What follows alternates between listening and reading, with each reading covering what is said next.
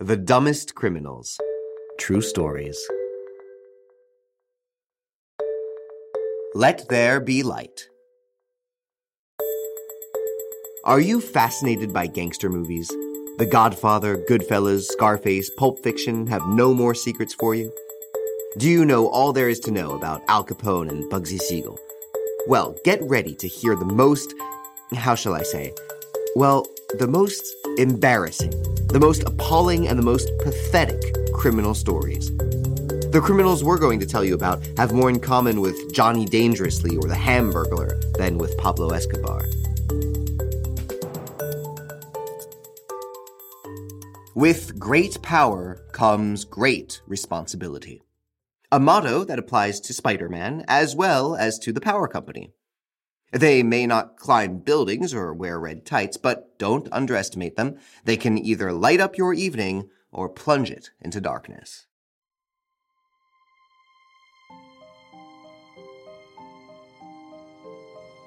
On Thursday, December 10th, 2015, around 10:30 p.m., a van sporting the colors of ERDF, a French company specializing in electricity distribution, haltingly parks in the lot of a bowling alley next to the small town of Maurepas near Paris.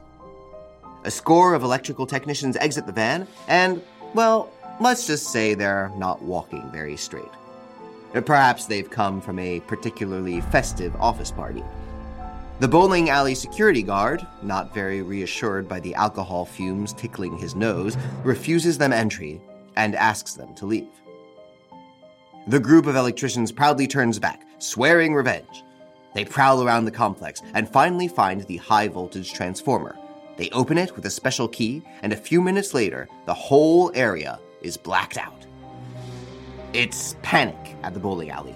A power outage interrupts a 30-person council meeting in the middle of their meal. A group of giddy high school students on the lanes start dropping their heavy bowling balls.